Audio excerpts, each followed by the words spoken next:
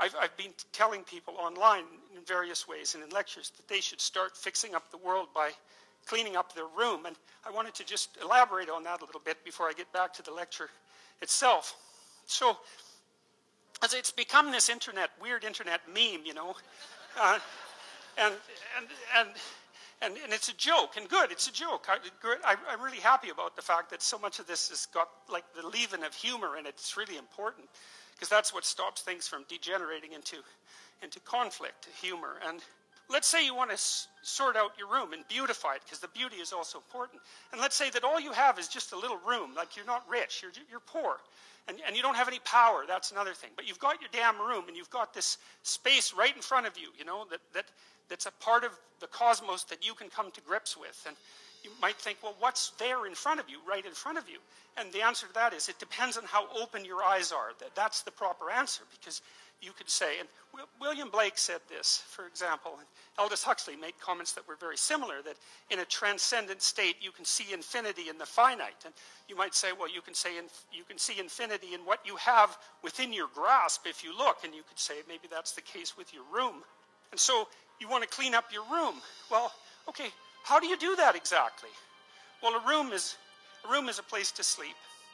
And so if you set your room up properly, then you figure out how to sleep and when you should sleep and how you should sleep. And then you figure out when you should wake up. And then you figure out, well, what clothes you should wear, because they have to be arranged properly in your dresser. And then you have to have some place to put your clothes. And if you're going to have some clothes, you have to figure out what you're going to wear those clothes to do, right? And then that means you have to figure out what you're going to do.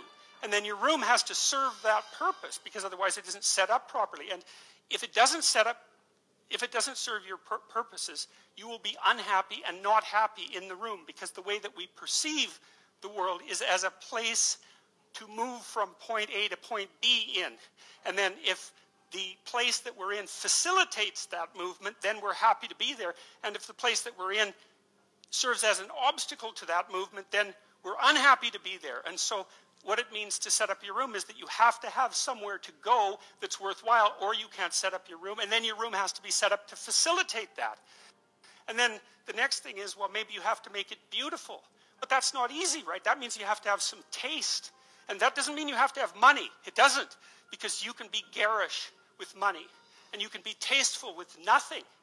All you need is taste, and taste beats money when it comes to beautifying things, you know. I mean, not that money is trivial, because it's not, but taste is crucial, and people who are very artistically oriented can make beautiful things out of virtually nothing. And not only that, the literature suggests that if you're going to make beautiful things, putting real constraints on what you allow yourself to do facilitates creativity instead of interfering with it. Because let's say you have to make something out of nothing, right? Which I suppose would be a godly act, right? You have to make something out of nothing. You have to be creative in order to do that. And so then to beautify your room means that you also have to develop your capacity to be creative. And so then you can make your room shine.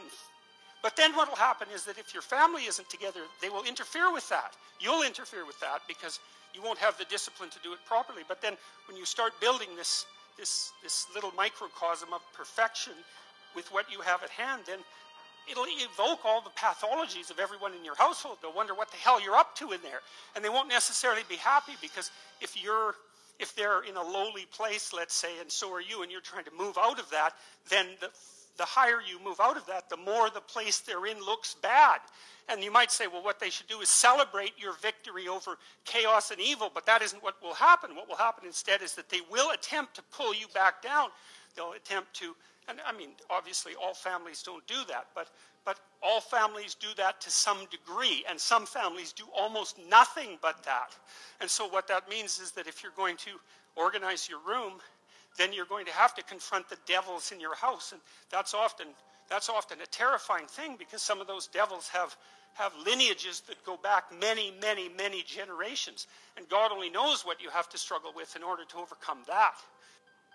And so to sort yourself out and to fix up your room is a non-trivial matter, you know. And you can do that. You'll learn by doing that, and then maybe you'll learn enough by doing that so that you can fix up your family a little bit. And then having done that, you'll have enough character so that when you try to operate in the world at your job, or maybe in the broader social spheres, that you'll be a force for good instead of harm, because you'll have learned some humility by noting just how difficult it was to put your damn room together, well, and yourself for that matter. And so you'll proceed cautiously with your eyes open towards the good.